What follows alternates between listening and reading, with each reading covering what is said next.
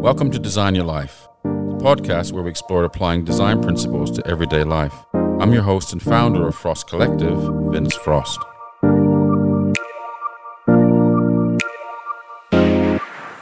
Today's guest is one of the most well-known creative directors in the fashion industry. He worked alongside Sir Paul Smith for 25 years, constructing the unique look and feel of the iconic brand. At just 25 years of age, he set up his own creative agency alongside his friend and fellow St. Martin's student, Sandro Sedano. Over the course of 20 years, the pair worked extensively across fashion and lifestyle brands, such as Levi's, H&M, River Island, and Neal's Yard. Now with a focus on his own creative agency, Abood Abood, he's been working with a variety of fashion agencies across editorial, advertising, and film. Welcome to Design Your Life, Alan. Thank you. So cool to catch up here in London. We catch up every time I come over, which is always nice. And it's so cool to, catch up with you and see what you've been doing and the great work that you're always doing and the various directions that you've been taking. I just think for the listeners, it'd be really great to kind of catch up around your, how it all began for you, at St. Martin's and how that all panned out. Yeah, I came to London in 1986. Actually, yeah, I shouldn't really tell anyone that now. In 1986 to St. Martin's, and went on the graphic design course, which was based between Longacre and Charing Cross Road. So I was really lucky to actually grow up in London, in Soho and Covent Garden. So I was there for 3 years, and at the end of that 3-year stint, we had our degree show, as you do, and Paul Smith, the company, was based in the road behind on Floral Street, and they were looking for somebody to work on some of their projects, and they were very small then. And the head buyer came to St. Martin's and called 5 of us for an interview. But what she didn't realise, the 5 people that she'd called for interview all lived in the same house. That's good. And basically rang the same number 5 times over a period of 3 days, and called us all in to kind of have an interview. That must have caused a lot of confusion in the house. It was okay. It was all right. We had one friend over, a very good friend of mine called Perry Hayden Taylor, who runs a design company in London called Big Fish. And he happened to be staying with us at the time, and he took one of the calls and managed to blag an interview as well, even though he wasn't actually asked. So it could have been very different. And then, we started, I worked with Paul 2 or 3 days a week, and needed to kind of get some other work to kind of fill the week out. And I ended up working at a very small studio in Marylebone on I Magazine and Blueprint Magazine. So I was kind of surrounded with 2 great designers. There was a guy called Stephen Coates and Simon Esterson. Simon pretty much has designed every newspaper and magazine in the world. And we had an editor called Dayan Sidgwick, who's now the head of the Design Museum in London. So it was a really great kind of time. So I was kind of having half the week learning about art direction and fashion, which I had no clue about. And then the other half of the week in a very serene, quiet studio, learning the kind of skills of editorial design. So did you at that time know how brilliant those 2 opportunities were? No idea. No idea. Wow. Because you're a kid and you're just kind of winging it. Everyone was winging it. And it was a hustle. It was like in the middle of a big recession. Nobody could get any design jobs. And the whole point of me moving to London was I had started my degree course in NCAD, which is the National College of Art in Dublin. And at the time, there was no chance in hell of getting any jobs in Dublin. So the inevitability was you either emigrate to London or America. So I just decided to go to London and actually kind of get in before you had to start looking for jobs. So it worked out in a much nicer way. So in that time, you went from being, brand new, straight out of art college, to like 30 years of working with Paul Smith on I guess, everything that he did. Yeah, from 89 till around 2015, we pretty much did everything, every creative output for the brand. We kind of became the brand guardians. We were in really odd situations most of the time whereby we were the creative agency, but also acting client. We kind of got so familiar and well used to the brand ethic ethos that we were trusted to kind of basically run the show for him during that time. So I guess I forgot to mention that you actually were and are still a Abood and Abood. We've had a variety of different names over the period. I had a business partner for the first part of my career, who was a photographer, a guy called Sandro Sedano. And then after Sandro left, we had a company called Abood Creative. And then subsequent to that, we started a company called Abood and Abood, which originally was with my cousin Simon Abood, who at the time had just come out of the advertising world and was a commercials director, and we were collaborating on projects.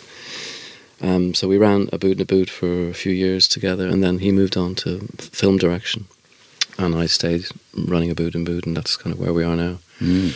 So it's been a long road. What did it teach you working so closely with Paul? Humility, manners, politeness. Apart from the creative work, it was. So you had to do a complete character change. Thank you.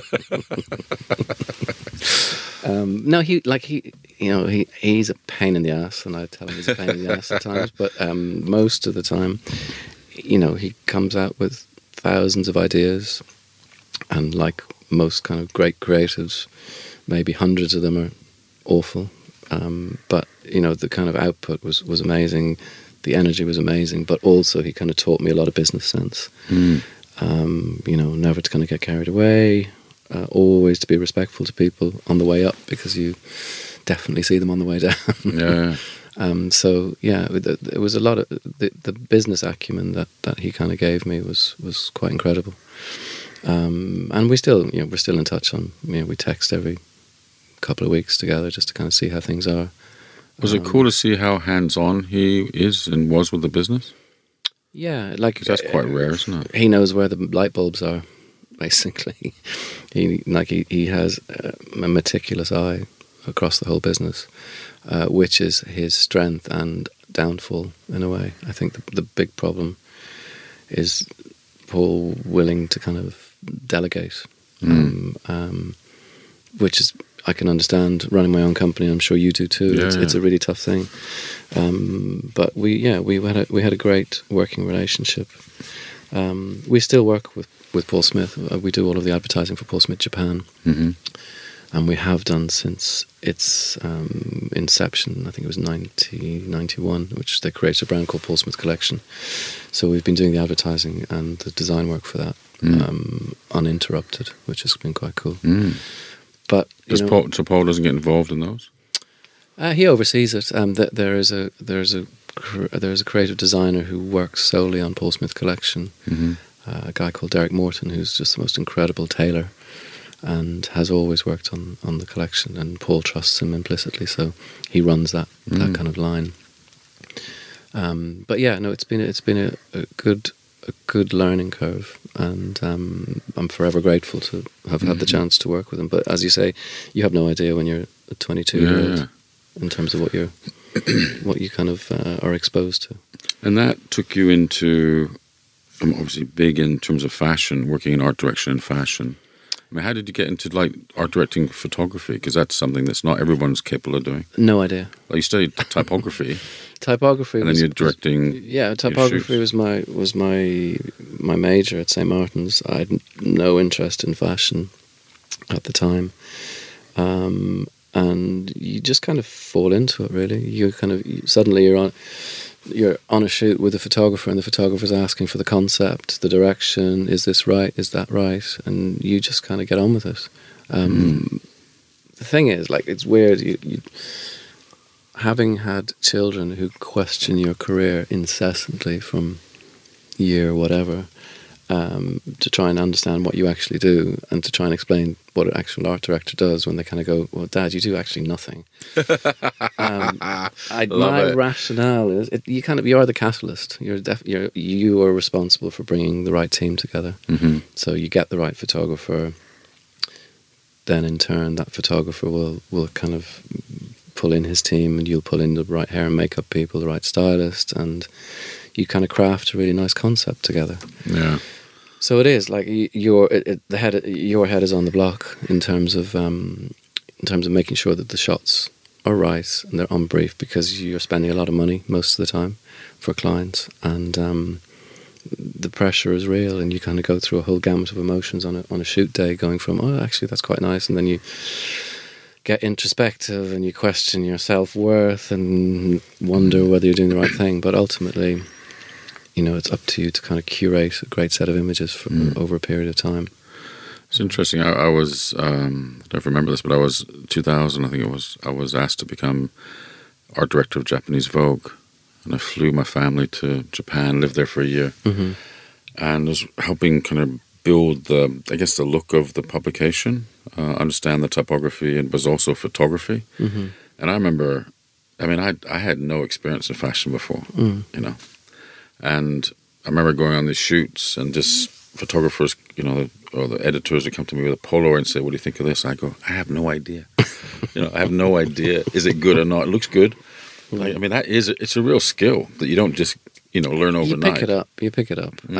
I've always loved photography, and we had an amazing tutor at St Martin's. There was a guy called Dermot Goulding, and Dermot was from Dublin. He emigrated here in the early 50s, as most people did, from Dublin. He started working at the Royal College as a photo technician. He taught people like Gilbert and George. Wow. When he went to St Martin's, he was taught Sade, the singer. Taught, you know, Johnny Rotten came in. You know, all these kind of people came through his stable. Dylan Jones, who's the editor of GQ magazine, was there. And Dermot was a great kind of mentor, and he kind of showed us these amazing photographers, you know, that you would never have heard of, like, say, Joseph Kudelka or whoever. And because I was Irish and from Dublin, Dubliners and Irish people have a mafia, so he looked after me. That's nice. We got preferential treatment in the dark rooms, etc., etc. And I think that's where I kind of got the eye to appreciate good photography. I'm not a good photographer myself. Did you come from a creative family? No. Like, somebody asked me that a while ago, and I'm sorry, not original. No, my answer was no, not really. I think what kind of sparked it off was my parents collected art. They literally would go to exhibitions and they would buy a couple of paintings every couple of months, and they kind of built up a big art collection. When we were kids, there was a really amazing portrait artist in Dublin called George Colley, and my parents paid for him to paint our portraits over a period of I don't know, there must have been 6 or 12 weeks. We'd go and have sittings every week. He'd give you a bag of sweets and you'd sit there. So they're all in my parents' house, and again, my children usually post them on their chat rooms with devil's horns coming out of my picture added in. But yeah, so that was interesting. And then I think the only other thing is my sister, Irene, had a great love of music, and she had these great posters. I remember of Jimi Hendrix. Jimi Hendrix was her hero. The only time that Irene actually has ever come to London was to see Jimi Hendrix back in the 70s. So I think the music background and the art is where it kind of came from. I was the youngest of 4, so by the time when I was finishing school, I also had a great art teacher in my school in Belvedere in Dublin. And again, he wasn't just an art teacher. He would kind of bring in records. You could play records. He had I remember he used to love bands like Average White Band, and there was a great African band called Ossie Bisa. And he just kind of conjured up this great interest in art. And I decided, he persuaded me in my final years to start putting a portfolio together, just for whatever. And I wanted to do architecture originally. And I interviewed for architecture school in Dublin, but didn't get the grades. So I was kind of faced with this dilemma in a way in terms of what to do. Well, actually, it wasn't a dilemma. I had no other options. I got offered a place at NCAD in Dublin on the foundation course, Because I was the youngest of four, my parents go, yeah, whatever, do whatever you want. We're done. We've had our battles with the kids, and they let me do it. And I'm forever grateful to them, because obviously to this day they don't know what I do, as I'm sure your folks kind of eternally question what you're doing. So I went to NCD, did my foundation, and in those days you really did a foundation. I don't know whether you know now here. A foundation is 3 months. Is it really? You start in September, and by Christmas you have to decide your speciality, which was insane. Yeah, we had a year. Did you have a year too? Yeah. A year of fashion, textiles, animation, graphics, product design. Amazing. So I finished my foundation, and I decided I wanted to do visual communications, which is what the title of the course was. Yeah. So I did a year there. It was a really nice bunch of people, but very pedestrian, the course. And I basically could have just walked my way through my degree. And luckily there was a girl who was 2 years ahead of me, a girl called Susie Godson, who had applied to St. Martin's and got into St. Martin's and went to St. Martin's, and she was going, come on, it's easy. So that's cool. Again, my parents were really fine, happy for me to go and do the interview. I think I remember my dad was over in London on business anyway, so I went with him and did my interview, came back and got in. So that summer, I went to America for the first time properly. I lived in Boston for 4 months, just hanging out, and then went to London and started in St. Martin's, and literally knew nobody in London apart from, I had one cousin who lived here, and I, Sunday afternoon flight from Dublin to London, and I rocked up in the halls of residence in Battersea, thinking, what the hell? It's just scary. Bunkers, yeah. And then just got into it, and luckily got a great group of friends very, very quickly at St. Martin's, and a lot of them are really, really close friends still now. So it was a great time. And again, you kind of look back and you kind of go, wow, that was an amazing time. But you didn't think it at the time. You just thought everyone kind of had an upbringing in Soho for 3 years. Yeah, it was funny. I was talking to someone yesterday about this. I look back this week. I was walking around the Downs in my parents' house in Sussex, and I thought, oh my God, those 10 years that I was in London as Frost Design, where I didn't realize how good it was. I didn't realize how good the opportunities were, the energy, etc., the team I had, and all that. And the people, the people, and what was going on, and like what you said, but the various people you're working with have moved on to do great things in their career as well. Just talk about fast tracking from obviously college days, your experience at Paul Smith, then Blueprint, and then like 30 years of working with Paul. 2015. That was kind of your main client, I think, wasn't it, for quite some time? Yeah, it was major. The relationship ended, and then you obviously had to think about what did you do next. Yeah, it was a tough one. It was literally, as with most fashion brands, the issue of succession comes up. Also, when you have a founder whose name is above the door. So at the time, Paul needed to think about succession, and had promoted one of his designers to be the kind of fashion creative director. And as is normal, anyone who kind of comes into a job, the first thing they do is fire the people around you. So I was the first one to kind of get the bullet, which was pretty tough in terms of just, having had a relationship with Paul for such a long time. I think in retrospect, he felt quite guilty about it, but I totally respect his decision to do that. But luckily, we continued. I think we had a 6 months notice, so we continued, and we pretty much did one of our best pieces of work during that time, which was quite surreal. Which was a travel suit called A Suit to Travel In, and it was a whole concept around the freedom of movement in tailoring, and we produced a really lovely campaign.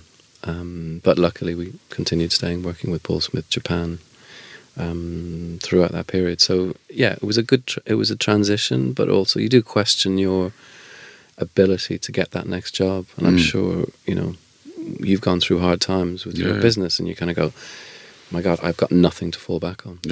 No, it's interesting, because I talked to a lot of designers, and we all go through that kind of feast or famine situation, and when you're busy, there doesn't seem to be a problem, but apart from being busy. Yeah. But then when you have less opportunities in front of you, it's actually quite a scary moment in time. You go into survival mode, and you hustle, and you go out there and you try and get the work. And so luckily, I picked up some other pieces of fashion business, which weren't great, but they paid the bills for a time. And then I went into I was really interested in mainstream advertising. I always have been. I worked with BBH for 6 or 7 years on the Levi's account as a consultant, and I never had any problem flitting between working as a designer in a creative agency and working in the evil world of advertising, as it was kind of perceived at that time. Yeah. So after a year, I consulted for an agency here called Grey London, and ran the creative work for Hugo Boss fragrances, predominantly. And that was a wonderful time. I had a fabulous time working with a team of great creative, great account people, great planners, great business partners, and we produced a few really lovely commercials, celebrity-based commercials. Clients were tough. It was the old P&G world, and at the same time P&G had just sold the business to Coty, so we were kind of in this really weird transitional time. So it was a really tough time, but we bonded as a team kind of beautifully. So that was a great kind of couple of years. So all that experience you had at Paul Smith was obviously beneficial for that. Yeah, that, and also with BBH. I was accustomed to that kind of world. So we did that, and then obviously after Coty took over the business, they took a lot of the work in-house. So I stopped my consultancy with Grey, and then started another consultancy with another ad agency who should be nameless, which was a total antithesis to my experience with Grey. So I did that. I consulted on a couple of beauty brands for them, and then after a year got the hell out because it just was the most dismal, depressing experience of my life. Jeez. It was pretty bad. So then at that stage, after still keeping the studio running and juggling this kind of alter ego of working in the advertising world, I just decided that I just had to throw myself back into the studio full time. So after that last stint consulting at an agency, I went back into the studio full time, and then built up a whole kind of new range of clients, and we're kind of there at the moment. Some fashion, our main clients are, one is a video games company who we've been working with on a couple of projects for the last 4.5 years. Who are based in New York, and also we work for a wine asset management company called Fine and Rare, who have amazing aspirations to kind of go into the luxury world, not just wine and spirits, but other areas. So we've been working with them for about 2 years. So all of my expertise of working in fashion and beauty and luxury, it translates. So you kind of become a bit of a chameleon after a while. So it's been an interesting ride in terms of doing that. But tell me about Veni magazine. Veni is it's a biannual magazine, which is the publication is based out in LA, and it is part owned by a very old friend of mine called Warren Norana, who was a fashion designer in London, who I've known for a very long time. He was Alexander McQueen's original assistant back with Sarah Burton in the day. So I've known Warren through very many guises over the years. He emigrated to America quite a few years ago to work in publishing and in media as a kind of creative consultant. And at the time, he was back in London maybe 2.5 years ago, talked to me about this project and wondered whether I'd be interested in creative directing this magazine that he'd recently acquired. called Veni, and basically the concept of it, it's all about championing women who kind of conquer Hollywood. So all of the photo shoots are female subjects of women who are on the cusp of success in Hollywood. You know, about to break in terms of new movies or new contracts, etc. So it's kind of given us total freedom. Warren gave us a complete kind of creative control of the shoots. He splits the shoots between LA and London, and we do all of the London shoots, and another team do the LA shoots. Are they female photographers as well?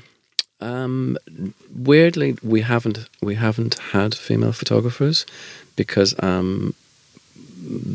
I think schedules didn't work out. There's one girl who's a very old friend of mine, Elaine Constantine, is slated to do some stories, but she had been quite busy, and frankly, the kind of the female roster is quite slim in London. And also add to the fact it's editorial, which means we've got no money. Yeah. And I kind of morally, it's always a very fine line to kind of tread in terms of asking people to shoot for you, but also telling them that there's actually no money in the magazine to pay. What does Veni mean? Veni is I came.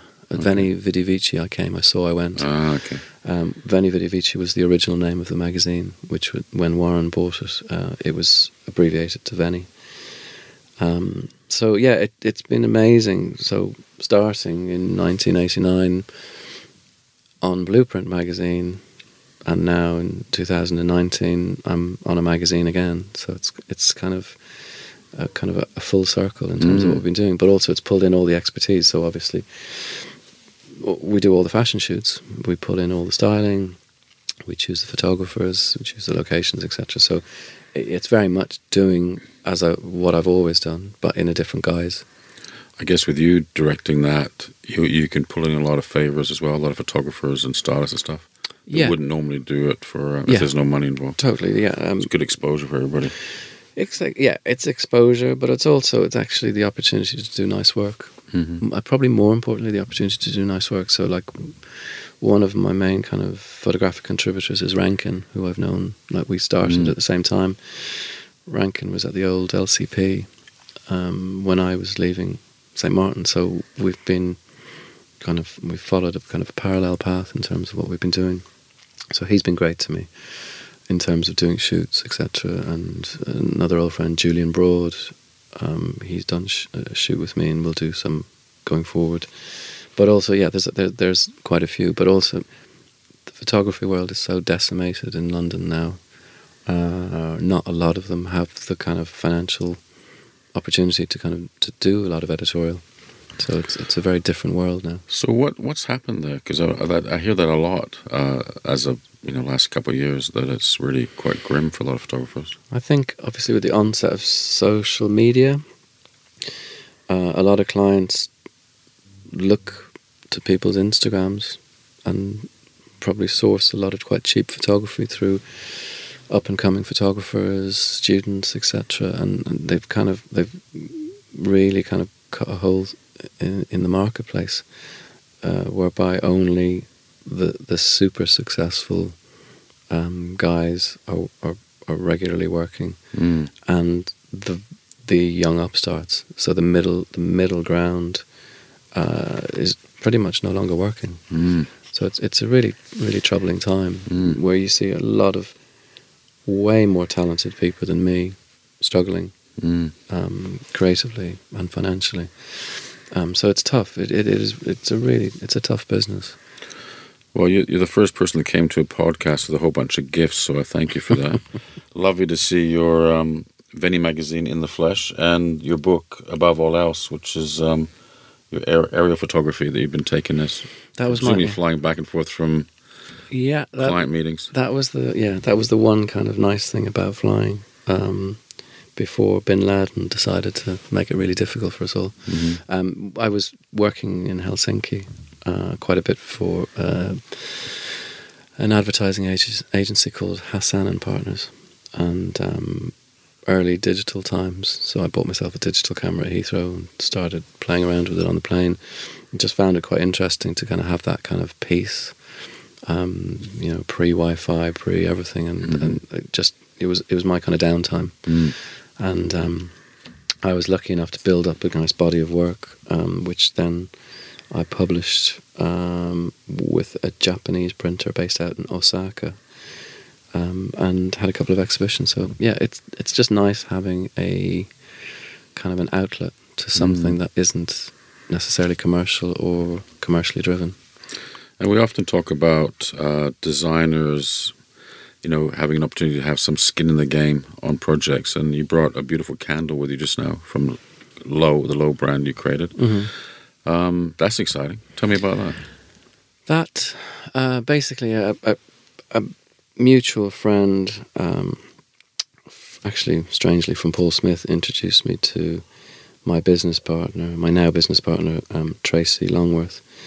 And at the time, she had a pre-existing candle brand and wanted to kind of reinvent it, and asked me would I be interested in kind of creating an identity for her.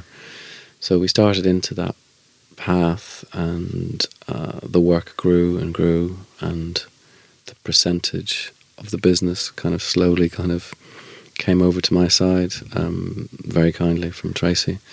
And it became kind of clear that she needed a lot of good creative work, and probably a good foil to the creations of the candles that she was working on. She's an architect by trade, so it was quite a nice kind of balance of careers to kind of collide.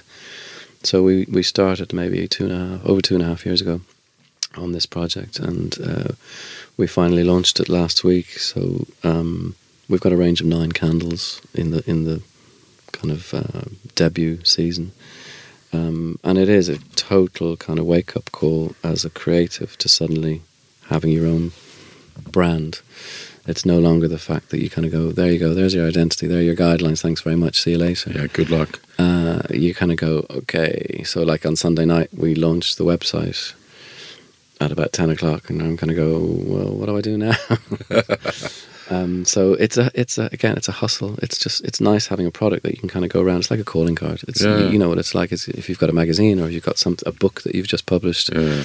It's a nice conversation piece. Yeah, exactly. But it's also allowed you to take all of your learnings from the fashion and luxury world to create an entry level luxury product. But then we're based here in Broadwick Street, around the corner from Liberty. You walk into the ground floor of Liberty, and there's like a plethora of candle brands, so we're not underestimating the challenge, but it's interesting to create something yourself as a designer. And so it did make you treat it differently in terms of are you just focused far more on the success of what you're doing? I don't think it didn't, not differently, so I suppose that would denigrate my clients. I think I think you questioned yourself a lot more. You'd go through periods of going, wow, okay, I don't actually have someone to say no to me other than my business partner. Normally, as you know, when you've got a client meeting, the client sometimes goes for the things that they like and you don't like as much. They create the parameters. And you get on with it. But this is very much kind of going, you're in an echo chamber with yourself most of the time. So I think that you question yourself more. You question the work that you're doing more. So how do you know it's right? You've just got to go on a gut instinct. I guess sales would be helpful. Yeah. Yeah. But yeah, it's very early days. The reaction that we've had has been great. We've got a couple of stockists already in London, and we are starting in Japan in November, being distributed, which will be really interesting. So again, I don't want to kind of get it into just every place that sells candles. I think I would be very precious about it in terms of what space it occupies. So I think you've got a vested interest, obviously now, in a project, and you just want to make it work. Yeah, I mean, I've done that a few times on projects, and I think it's it definitely changes your approach. It did for me anyways. I just go, oh, this is interesting. I've actually got an opportunity, instead of getting fees, I got shares. And therefore I have more of an interest in a long-term success and staying on the journey with that brand. as opposed to, as you say, just kind of designing it, doing your best job at designing it, and then handing it over, which I often get frustrated with anyways, because I enjoy the maintaining the relationship and staying on the journey with a client. It's very prevalent now, particularly in London, to accept creative jobs in lieu of collateral in the business. But smaller studios like ourselves, we can't do that regularly, because you just, you need the money. Cash. Yeah. So we were lucky that this was self-funded from within, so we didn't have to kind of take that risk overtly. Like, obviously the creative work and the creative time has been accrued and hopefully will accrue financially with the sales. So it's been a very interesting kind of journey so far. I know when I started out, I was doing a lot of projects for probably either no money or very little money. I think I still am. Well, clients try it on, don't they? They go, I haven't got much money, but it's a really nice project. And I stick with us and we'll get you something really big. It's going to be really big if you stay on the journey with us. Or often you go, how much have you got? And then of course they're going to say a hell of a lot less than what they probably have. But we fall for it time and time again. It still comes up. The thing, the horrible thing about our business is the fact that you don't get remuneration in a royalty. The way probably product designers would. Product designers do, yeah. But like say whether it be musicians, etc. I think it's important if someone uses and reuses your work, you should get paid for it. So everyone seems to have a friend who's a designer. That is true. Or an app or someone crowdsourcing that can do it for 99 cents or dollars or whatever it is. Off you go then. Very frustrating that, because the whole value of what we do isn't often appreciated. Yeah, I think a lot of clients think that they can do it cheaper internally a lot of the time, but I think the nuances that you kind of bring to the table show that you actually have a good thought process and you've got a good aesthetic. Yeah. Very much so with a lot of the business that we're encountering now. Have you seen a big change in London in the last 30 years that you've been working? Old guy. It's getting tougher. I've kind of withdrawn quite a bit from what you would call, in inverted commas, the design scene. I've got my friends who I've known for a long time, like Why Not Associates and other designers around, but I don't. Still going strong. Yeah, they're still doing really well. But like the D&ADs of this world, which I used to be very, very kind of prominent in, has become so global that it's not a British based creative awards company the way it used to be. No. So it's so diluted that it has no identity in the way that it used to have. It used to celebrate great British creativity. Yeah, British art director. So I just I don't enter design awards anymore or anything like that, because it's just you've been a judge before and you've seen things going out in the first round and bizarrely coming first in the second round, because you have a conversation with a bunch of jurors and somehow some shape or form this thing kind of wins. Yeah, someone very persuasive. Yeah. Gets the upper hand. Yeah. Who's normally linked to the project. We shouldn't be so cynical, because D&AD is probably going to listen to this. Exactly. But yeah, I maybe it's something. I feel the same way. I mean, I feel like we still enter awards for my team and for our clients, because it's kind of in our industry. It's some form of stamp of approval. Yeah. Because we don't have the accreditation, I guess, that other organisations have, other industries have. What's interesting about having the Candle brand now, I'm now having to become a salesman as well as a creative, and you kind of go to these meetings with people and you show them the product and you kind of go, listen, I have no idea whether you're interested in it, but this is what it's about, this is the concept, etc. And when people kind of react in such a positive way, it is like an award. Weirdly, it feels like you're vindicated. for having spent that time on something for such a long time. You've created something that connects with people. Yeah, so don't get me wrong, I still have my yellow pencils, which I'm very proud of. But I suppose nowadays my aspiration is not to be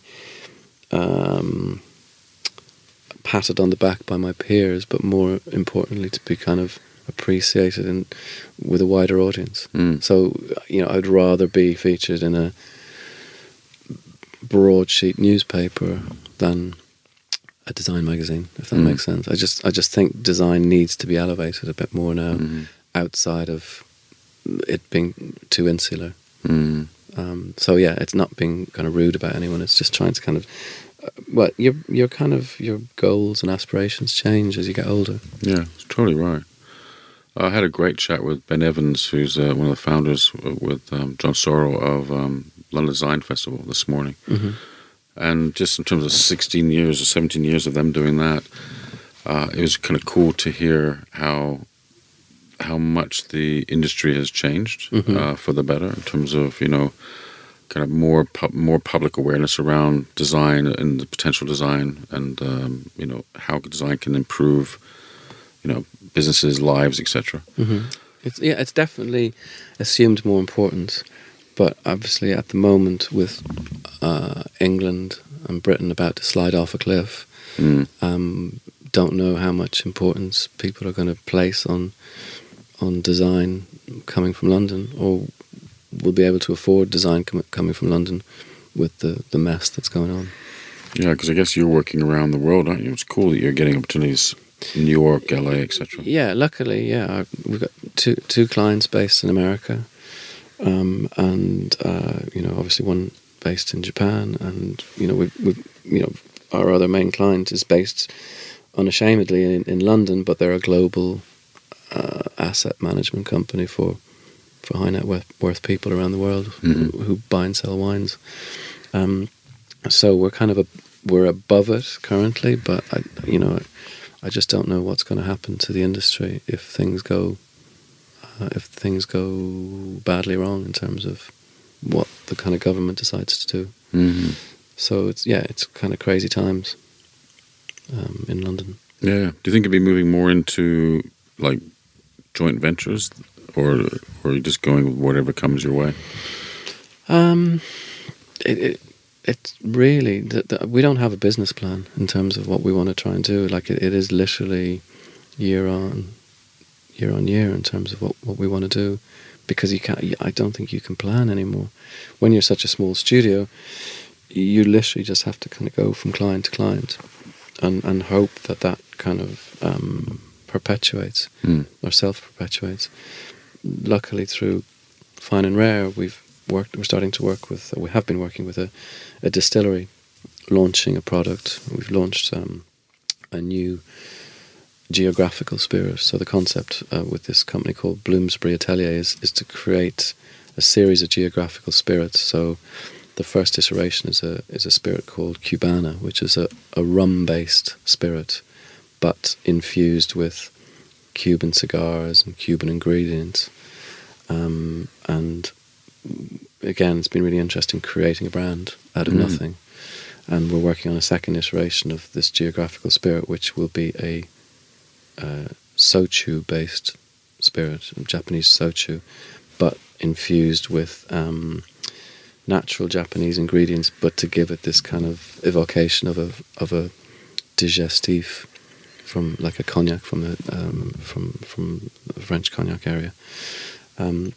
So we've been lucky to kind of spin off into different areas through other clients, and I think it's always been the way that we've kind of piggybacked projects, and I've managed to kind of keep going. So it's been, I think we'll kind of continue doing that way. It sounds like, that project you just mentioned, was it Fair and Rare? Fine and Rare. Fine and Rare, yeah. Basically, Fine and Rare introduced me to this brand, which is called Bloomsbury Distillery. Yeah. And the distillery is based on Lamb's Conduit Street in London. So they've created a new product, which is what they call a series of geographical spirits. That's a geographical spirits. So it's basically that's a brilliant idea. Traveling the world and sourcing amazing ingredients. And do you come up with the names, or do they come up with the names? We come up with the names. Yeah. it's brilliant. So again, isn't it cool to have a client that's got such a great idea in the first place? it's great to have a client who can actually make spirits. So yeah, no, in all seriousness, it's great. You know what it's like. It's lovely to kind of see something go from an initial meeting to something on a shelf, and also still be talking to each other, I might add. Are you an optimist? I support Manchester United. So you take out what you think. Okay. Is it recently, or you've been a long-term supporter? Since I was a kid. Okay. Yeah. What, you've been through a whole bunch of Been through wins a and whole losses. myriad of emotions. Yeah. But I believe being a designer, you've got to be an optimist. You've got to be always thinking of the positive opportunity or the potential in an opportunity. Outwardly, I'm sure things eat away at you internally. Oh, of course, internally. You don't yes. tell anyone. No. But well, yeah, your own personal well-being is critically important as well. yeah, you have to be like, if you're not an optimist, you'll sink. I think that's the thing. You just have to assume that things are going to be okay. And do you know you'll get through it? Do you know when someone comes into your business with an opportunity, that can you begin to see the potential of that? Yeah, I think so. Because I mean, you see that you're on a journey immediately with that connection. Yeah, like I think after my last experience consulting for an ad agency, I said I'm never going to work for people I hate. I only want to work with people I like. So I consciously, over the last few years, I really kind of picked the right projects and considered the right projects, because it's just like life's too short. Yeah. You just have to actually get on with the people that you're working with. Yeah, And luckily, the people that I'm working with now are a great bunch. Yeah. So yeah, I've been very, very lucky in that respect. We talked before about, you said very early on you went to New York and you met up with Tibor Kalman. He's a brilliant creative guy. Yeah, Unfortunately no longer around, but he gave you some great advice. He was amazing. Yeah, like that was '89. It was literally just after I finished at St. Martin's, and I've always loved and still do love talking to other creatives. So I managed to get an appointment with him, and Tibor had this amazing studio called M & Co. He did these great things. Designed sleeves for Talking Heads. He did film titles for Jonathan Demme. You name it. He actually also, so amazingly, he had his own product line. Back in the 80s, he had watches and he had clocks that went backwards and things like that. And he was a really amazing creative. He started off as a visual merchandiser for Barnes & Noble. I think he was a Hungarian immigrant. He did Colours magazine too, didn't he? He went on to do Colours, yeah. He wanted me to do that with him. But at the time he was based in Rome. And Benetton. Yeah, I just couldn't go over. But anyway, so I went to meet him, and he's quite a gruff kind of man. So he kind of came over. He was very busy. I met him at the end of the day, as you'd always kind of catch these people. And he was going, "What are you doing? Who are you working with?" And he said, "Listen, one thing, scare your clients, keep them on edge, never make them your friend, and always keep them at bay." He said, and I was kind of going, "This is kind of weird," He said, he literally was so adamant. He said, just always scare them, never give them what they want. That was it. That was the last line. Never give them what they want. So I kind of went back to working with Paul Smith, kind of going, "Okay, I'm not going to really tell you this," but it was interesting, and I think basically what he was trying to get at was never kind of rest on your laurels and just coast it. So I was really lucky to have him as a friend. We kept in touch and we saw each other quite a bit. We did some awards. I think BBC had some design awards, which was televised when the Ark was built in Hammersmith, and we did quite a bit of filming there. So yeah, I really got to know him well, and unfortunately, yeah, he wanted to work with me on Colours, and for whatever reason I couldn't do it. I think it was probably my kids were quite young at the time, and just the idea of emigrating to Rome for periods just didn't work out. No. That's funny. I remember Bob Gill. I went to one of his talks here in London years and years ago. Bob Gill was part of Pentagram. He goes, "All clients are assholes," which everybody, the whole audience, like 3,000 people, just pissed themselves laughing. And I'm going, I laugh by going, I don't agree with that. So what Tibor told you also, I kind of feel like, how do you?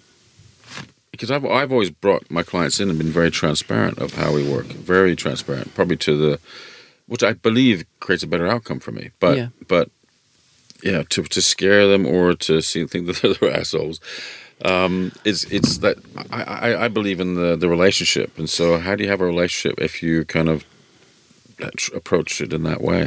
Well, I suppose I'm not saying you do. Maybe you don't approach it in that way. Working with Paul, he never came up with the obvious ideas. So he is a great lateral thinker. So he always wanted this lateral approach. Different type of client too, isn't it? Yeah, very different. So I think that's probably what Tibor was getting at. Was just like, don't go the obvious way, and don't kind of give them something that's quite perfunctory in a way. But you see him going off onto colours, and was kind of quite controversial, having a picture of a black queen. Yeah. It was amazing what he did on that publication. But he had a great client. He had a wonderful client. So the nice thing about this business was Toscani the client? Yeah. Well, Toscani was the photographer as well, I think, at times. But it was all backed by Benetton. So he was lucky. And I think it's just having a good benefactor to allow you pretty much do what you wanted to do. Because you're going to be responsible anyways. Yeah. I mean, you're not going to take advantage of that. Yeah, there's an air of kind of responsibility.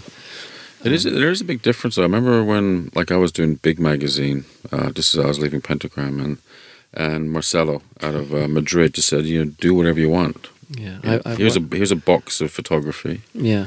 He was great. Yeah.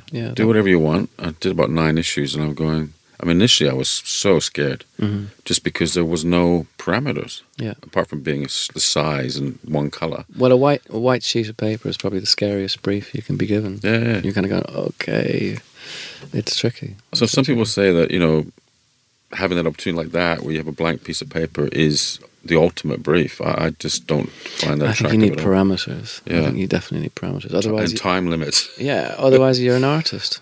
Yeah, exactly. Otherwise, just go and paint a painting. Yeah. I think those kind of projects are fun.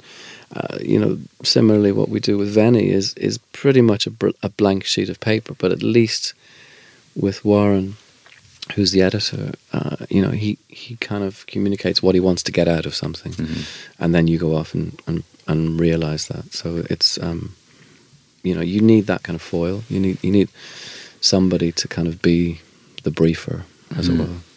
But it's daunting though at times. Would you start your own fashion brand? You probably could if you wanted to. I think I'll stick to candles. I text. Paul hates me because I've always said to him, Jesus, I can't get a white shirt in your shop anymore. I can't get a black shirt. I've got to have a bloody multi-stripe inside the cuff, or I've got to have a gold button or whatever. Just give me the basics. Yeah. And I've always said to him, just create a basics range. Yeah. But now you look around Soho, Covent Garden. Every second shop is a startup, pop-up. The 24-hour trouser, these kind of capsule collections of just basic staples like trousers, shorts, polos, whatever. They're everywhere. And I'm sure they kind of pollute your Instagram feed on a daily basis. There's just millions of them. So I think the marketplace is really, really saturated. What brands do you like? Clothing-wise? Yeah. Still 24-hour pants. Still. Is it underpants or trousers? Trousers. I heard 50% of Americans wear their underwear 2 days running. That's lovely. An interesting fact. Lovely. That's why I'm not working in America. My brand, luckily, Paul still gives me my discount, so I'm kind of good. Is that good 5%, to go. 2%? It's a bit more than that. I love wearing suits still. Not that I'm wearing a suit today, but I get suits made, which is a nice luxury. You've got a good English style. Irish, yeah. Classic. God, don't say that. Yeah. European. Yeah, European. Well. Luckily, a lot of Paul Smith and then a couple of other brands. But I wouldn't do, fashion business, the amount of stock you've got to accumulate. Yeah. Actually, when you say that about all these other pop-up places everywhere, same with candles, same with aromatherapy, the same with coffee shops and restaurants. I mean, everyone seems to be having a go. Yeah. There's a kind of people feel probably liberated. Mm-hmm. I mean, I was looking at and sitting in the Shoreditch House yesterday, and there was literally thousands of people in there with laptops and mobile phones, busily working on something.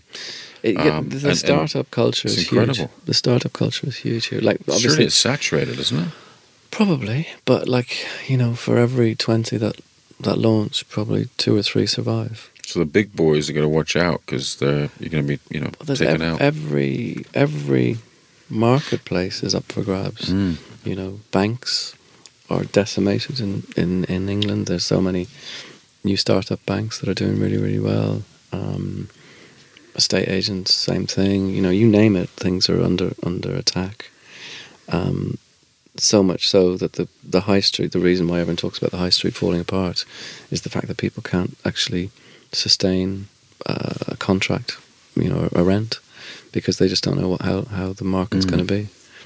But now, interestingly, in England, there's a new company called, I think it's called Appear Here, or Appear Now, which is designed to be a commercial version of Airbnb. So you go onto their website and you choose the area that you want to have a store. You want to have a store for a week or a month or a year. You want it to be, wow, that's awesome, 600 square foot, which seems to be the way that it's going to go. Well, it's interesting just being here this week, walking up and down Oxford Street here. It's a hell of a lot quieter than Shoreditch. Oh, yeah. Shoreditch is just like ants everywhere, people buzzing around, busy. And that's like, it wasn't like that 10 years ago. No. But I think Hackney is probably per square foot more expensive than Westminster, I gather. That's an interesting change. So, the change is, you walk around, I remember when we probably first met was in the 90s in Haverstock Hill, do you remember? Yeah. And there was nothing outside of Soho. No. Shoreditch didn't exist. No. Soho was the heart of the creative heart, wasn't it? Yeah. And people thought you were crazy if you weren't in Soho. Whereas now, people can't afford Soho, but people are everywhere. And also people are working remotely, people are working from home, people are working from, communal spaces. So it's a totally different world. So what do you think the future of the design industry is in our area? I have no idea. Would you encourage people to set up a business, set up a team, etc.? I mean, what would you suggest? If you were starting up today, as a designer? Yeah. I think having more business acumen at the beginning. I've always said it. Even when I first came out of St. Martin's, my biggest downfall is not having enough business acumen to realise that you're going to get ripped off by this guy who's promising you the earth. You haven't had any money up front, etc., etc. We've all been there. Yeah. And we still don't learn. But I think just having a bit of a business sense, totally agree is really with that. important. Again, I talked to Ben about that today, but he was right in saying that you go to design school, you go to design school to design, learn to be creative. If it was business, you probably wouldn't. Most designers aren't good at the academic side of it. But you do theory, you do art and creative theory. I don't know why it's not part of the mix. It doesn't. You just need a bit of it. Yeah. Just like if I had someone saying, okay, watch out for this, do that, be aware of these pitfalls, then I think I wouldn't have done quite a few of the jobs that I did do in those days. So I dispute that. I think you still need a bit of that, but also you walk into the St. Martin's that's now in King's Cross. You walk into the lecture theatre, which I think used to be called the Louis Vuitton lecture theatre. So commerce is very much part of art nowadays. So I dispute the fact that it shouldn't be taught in art schools. I think. I mean, it's taken me 25. I'm still learning. Yeah, me too. It's just 25 years of being in business. Actually, finally being in business. towards the end. Staying in business. Well, yeah, because you're shifting from being a creative person to being an owner of a business, even though you always were the owner of the business. Yeah. Your focus was on the creative, and the business was a byproduct. Money is a byproduct. Yeah. And that focus is different to someone who sets up a business to make money. Yeah. Yeah. Or with an end game, because I don't think any of us ever had an end game. You start a business because you want to do great work. Yeah, as a designer, I don't think you have an end game. Most designers don't have an end game. I remember one of the talks that we went to when we were at St. Martin's. It was like, there was an amazing commercial artist called Abraham Gaines. He designed these amazing posters back in the day. So he went up on stage, and he was probably in his mid-90s at this stage, and he was still working. And I was going, Jesus, no, this is not going to be me.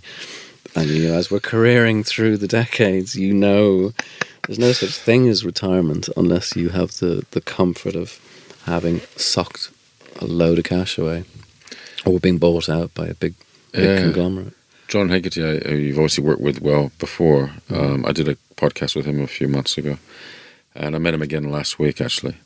And he believes that every creatives have a 10-year shelf life. And obviously not in your case, or not my case, because you kind of... Or his case. Or his case, yeah. So hang on. All right, well, there's a moment in time. Did he cite any people in particular?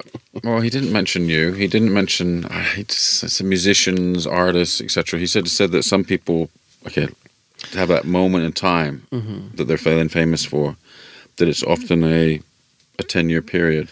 I mean, I believe that you got to keep those who don't reinvent, don't keep kind of evolving and changing. I think it's probably true in terms of photography, and I think that's why a lot of photographers at the moment are suffering. Is like they do have a lifespan. If they're not careful, there is a finite lifespan for photography, because if sometimes you have photographers who've been very successful for a period of time, and they get less successful, but they are bitter about the fact that they're not as successful as they used to be, as opposed to kind of going, okay, what am I going to do? How am I going to do this? Yeah. And I think the great thing about creativity is that you don't have to pack a bag. You're either creative or you're not creative. You just have to work out what new world do you want to pop up in. Yeah. And hope that works. Well, talking about that, I mean, I very much believe people can design their life or redesign their lives when things don't work. I mean, how do you make it work for yourself? And how do you stay well? And do you have like a fitness regime? Pilates? I try to keep. What do you do? Yeah, no, I try to keep fit. I run quite a bit. I try to drink lots of Guinness. I drink lots of Guinness when I'm at home. No, I try and set goals, and I try to do half marathons every year or two. What do you mean try? It's hard to get into a lot of them. Have you done any? Last one I did was last year. Okay, cool. Yeah, well done. Yeah. I've done loads of half marathons. I've only managed to do one full marathon, which everybody should do in their lifetime if they can stay alive. That's painful, isn't it? It's painful, but it's exhilarating. I did New York. Wow. Which was amazing. So I run and I train as much as I can. But like, life is busy. It's really busy. I'd love to, I have a personal trainer, yes, but he kind of said, well, can you not just kind of stick to these days? And I'm going, well, every week is different. I'm sure it's the same for you. Every week is different. Does he charge you for the ones you miss? I'm proactive enough to cancel in advance. Oh, he must hate that. Yeah, no, he's good. What, 24 hours? What is it? Because mine just charges me. No, I kind of know. At the beginning of the week, we're kind of going, okay, what are we doing this week? And I'm kind of going, I've got this time. But yeah, no, it is very important. Is that true? Is that just avoidance? What? No, it's not avoidance. It's not avoidance, definitely. It's kids as well. I can blame blame as well. My 4-year-old keeps me busy. Yeah. So I suppose you have to be unselfish when you have a family. So things slip. But no, I'm trying my best. In terms of keeping fit. Headspace. My wife keeps me fairly sane. And I think after finishing the majority of the work with Paul 4 years ago, that was a big kind of time to kind of reevaluate and reassess, and we changed things quite dramatically. we used to have a massive studio in Ladbroke Grove, and we made a decision to kind of scale it down massively. And now we have a tiny studio with a roster of about 4 or 5 people that we work with. And that's, you've got a better headspace and a better kind of better quality of life in that respect. It's harder because you're doing a lot more of the stuff you didn't do. Like, you're helping out with the kind of financial side of the business, and you're doing stuff that you wouldn't have done 4 years ago.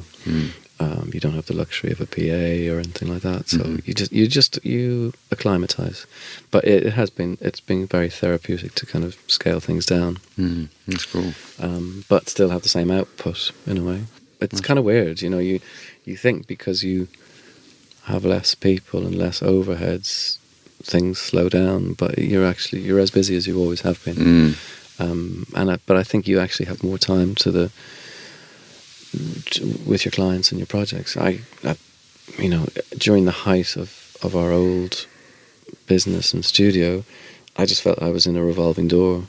Literally, you'd kind of go into the studio, pick up a presentation, go out, present, go back in, meet someone for new business, and you never had time to kind of create. So you're enjoying it more now that you're more hands-on? Yeah, definitely. Is it slightly slower than before? It's a bit slower. I can kind of dictate my week in a lot freer way. Well, it sounds like you've designed a better outcome. Yeah, I have no regrets. No regrets in that respect at all. I don't think you should. I don't think, like, whatever happens for a reason. I did a talk a few years ago in Dublin for a great design conference called Offset, and I really enjoyed the experience of actually writing a talk and giving a talk to a bunch of creatives. And I'm in the middle of trying to kind of write a new version of that talk, which is all about failure, because I think it's really important to understand failure and embrace it and actually accept the fact that it actually can make you a better person, wholly and also creatively. We did a talk. John actually kindly did a talk at a festival that we were curating for our client Fine and Rare a few weeks ago, and he was introduced on stage by a few facts. One being, I think he failed all his O levels. He wasn't accepted to art school the first time. He was fired from his first job. And it was all tongue in cheek, but it was true. So there is definitely an element that it forms you. And in my office, I've got a framed screen print from a really great typographer called Eric Spiekermann, and it just says "Alles wird gut," which is German for "everything will be okay." And I kind of look at it every day, and you kind of think, actually, is quite true. Yeah. You get knocked. But you're going to get up and you're going to dust yourself down. You're going to get on with it. So I think that's kind of going to go on for quite a while now. Seeing as I've got a 4-year-old, that means I've got at least another 20 years in this business. Yeah. Which is daunting. I might emigrate to Australia and get a job with you. Oh, okay. Well, the job's there. Okay. I'd recommend sticking to your personal trainer's guidance there too. Yeah. I've got a text him now. Hey, it's been really cool to catch up with you, Alan. Yeah, Thank you so much. Good to see you again. I'll see you very soon. Enjoy your remaining time in London. Thanks, buddy. Okay. Cheers.